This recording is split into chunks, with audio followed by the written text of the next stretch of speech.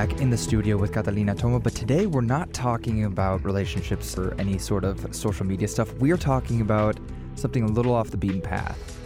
Video games. Catalina, thanks for coming in. Thanks for having me. So this is in the wake of the World Health Organization declaring that video games can cause people some problems. The International Classification of Diseases released on Monday that video games meet the criteria for an addiction they're calling gaming disorder. So, Catalina, off air, you and I have had debates about what is addiction, what is not. You've mentioned that word gets abused a little bit sometimes. Tell us about that, how sometimes we might overuse that word like, oh, I'm so addicted to Starbucks. It's really to overuse the word. It's got a punch. People relate to it. It really connotes the fact that there's a problem.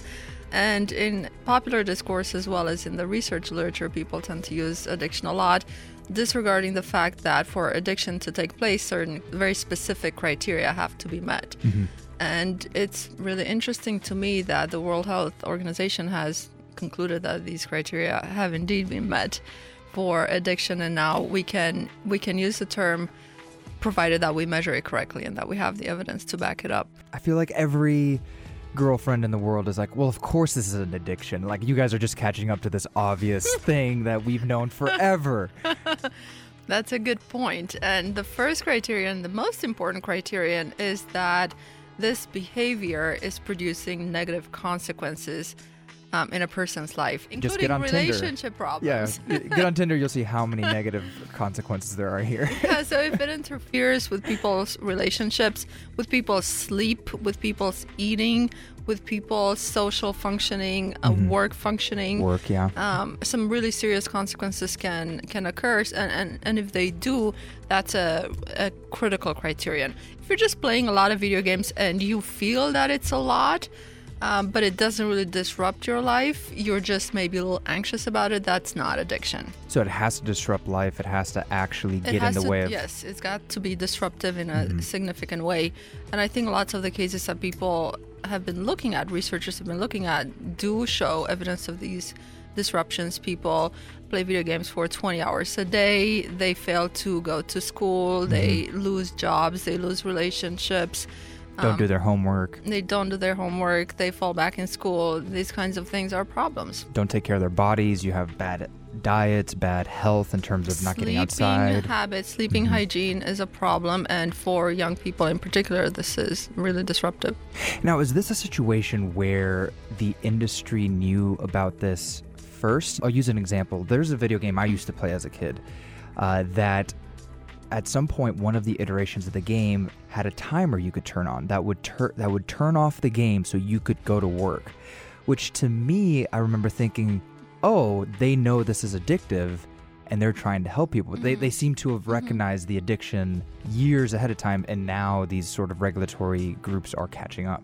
Well, that's an interesting point. I don't know what the gaming industry knows or doesn't know, but it is a business and they're interested in selling video games and having people use the video game. So there's a lot of design for engagement, or the idea of how do we design these games so that they immerse the users, that they involve and engage the users and keep them coming back.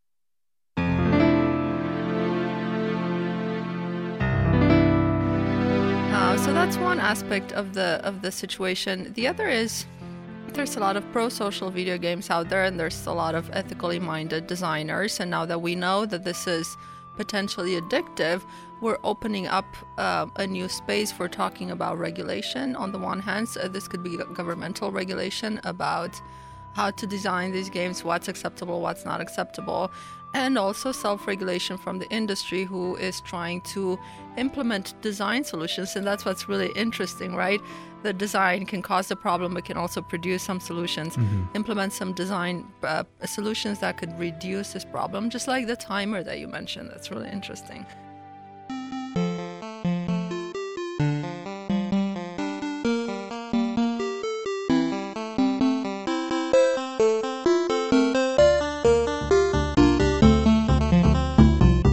Okay, so that's the negative repercussions of this. What other criteria do we have to get to for something to be considered a disorder, not just, oh, I'm addicted to lattes sort of a thing?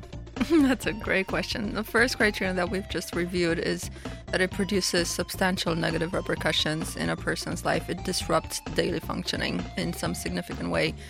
The other criteria are tolerance, which is the idea that you need more of it to get the same hit, in the same way that you would need drugs or alcohol, just more to get the same high, basically. Interesting. Developing Okay. tolerance is important. Related criterion is withdrawal. When you no longer have access to it, you're out of sorts, you're not feeling good, you miss it, you have intrusive thoughts, you keep thinking about it. Dreaming about Fortnite. Dreaming about it, have your hand kind of click away on the mouse even in your sleep, even though clearly you're not using the mouse because even your muscles have memory of this activity. The other criterion would be compulsive use, so some element of compulsion, which refers to the idea that even if you want to stop, you feel like you can't. Again, that goes back to that timer that shut the game off because you can't shut it off yourself. You need a third entity, right, to shut it off because you yourself cannot. If you're not gonna talk to me and you're choosing to play this game, go ahead. You're choosing this stupid game, whatever you're doing on your computer, over talking to me. Move out my way, dude. No. Babe, this isn't Call of Duty, dude. Exactly. After you play Call of Duty, you always play this. bro. Like, which one is it gonna be? This is annoying. Fortnite right now, I'm gonna your face off. Get off Fortnite and pay attention to me now. No! Get off Fortnite! So at the top, we were talking about boys and girls and how this affects relationships, but that most of those are boys. 12 to 20-year-old boys are the most susceptible to it. Why boys? Is there any sort of indication? Are we just immature? What's the deal? I think I was just telling you in our informal conversation that I have no idea why it's boys, but there's research showing that men are social and boys and men are socialized to be much more comfortable with technology. So they have greater access and greater confidence in using all sorts of technologies, smartphones, the internet, even basic things, and they're ahead of women. Even now, there's a really big gap in technology use.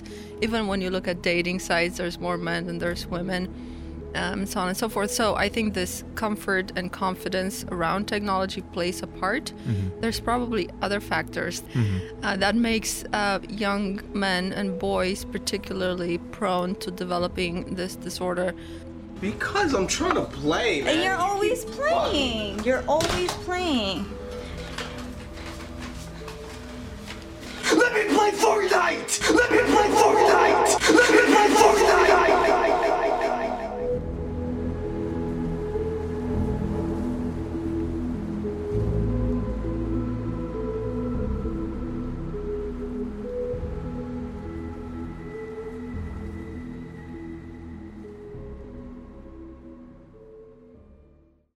You showed me some numbers before we got on air that among gamers in the United States, 1% to 2% might be addicted, and in China, as high as 10% of gamers might be addicted. That is correct. So the statistics on the prevalence of gaming disorder basically shows that there's a national difference. The majority of cases of gaming disorders tend to be registered in Asia, particularly China, much more so than in the United States. And it's quite telling that it was the World Health Organization who first labeled this problem rather than the American Psychiatric Association.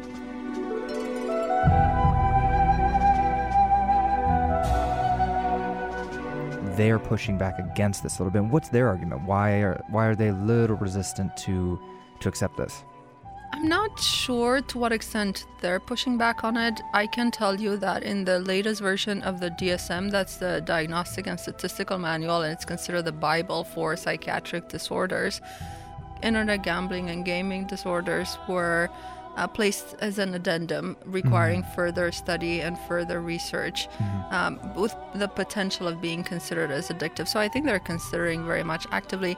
Having a disorder included in the DSM is truly a big deal because it's what insurance companies use and what doctors use for treating patients. So lots of researchers have heard from parents who are just absolutely horrified about what's happening to their kids in terms of gaming disorder, but they have no recourse because The DSM doesn't yet recognize gaming disorder as an actual addiction. The insurance companies won't cover it. There's maybe not as many facilities and doctors who can treat it.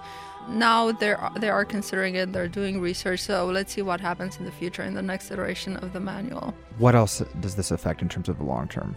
Well, there's government regulations of the industry in terms of designing games. There's self-regulations of the gaming industry that we've talked about. There's doctors and clinics and practice and education for people who can provide support for people with this addiction, and insurance coverage in the monetary aspect.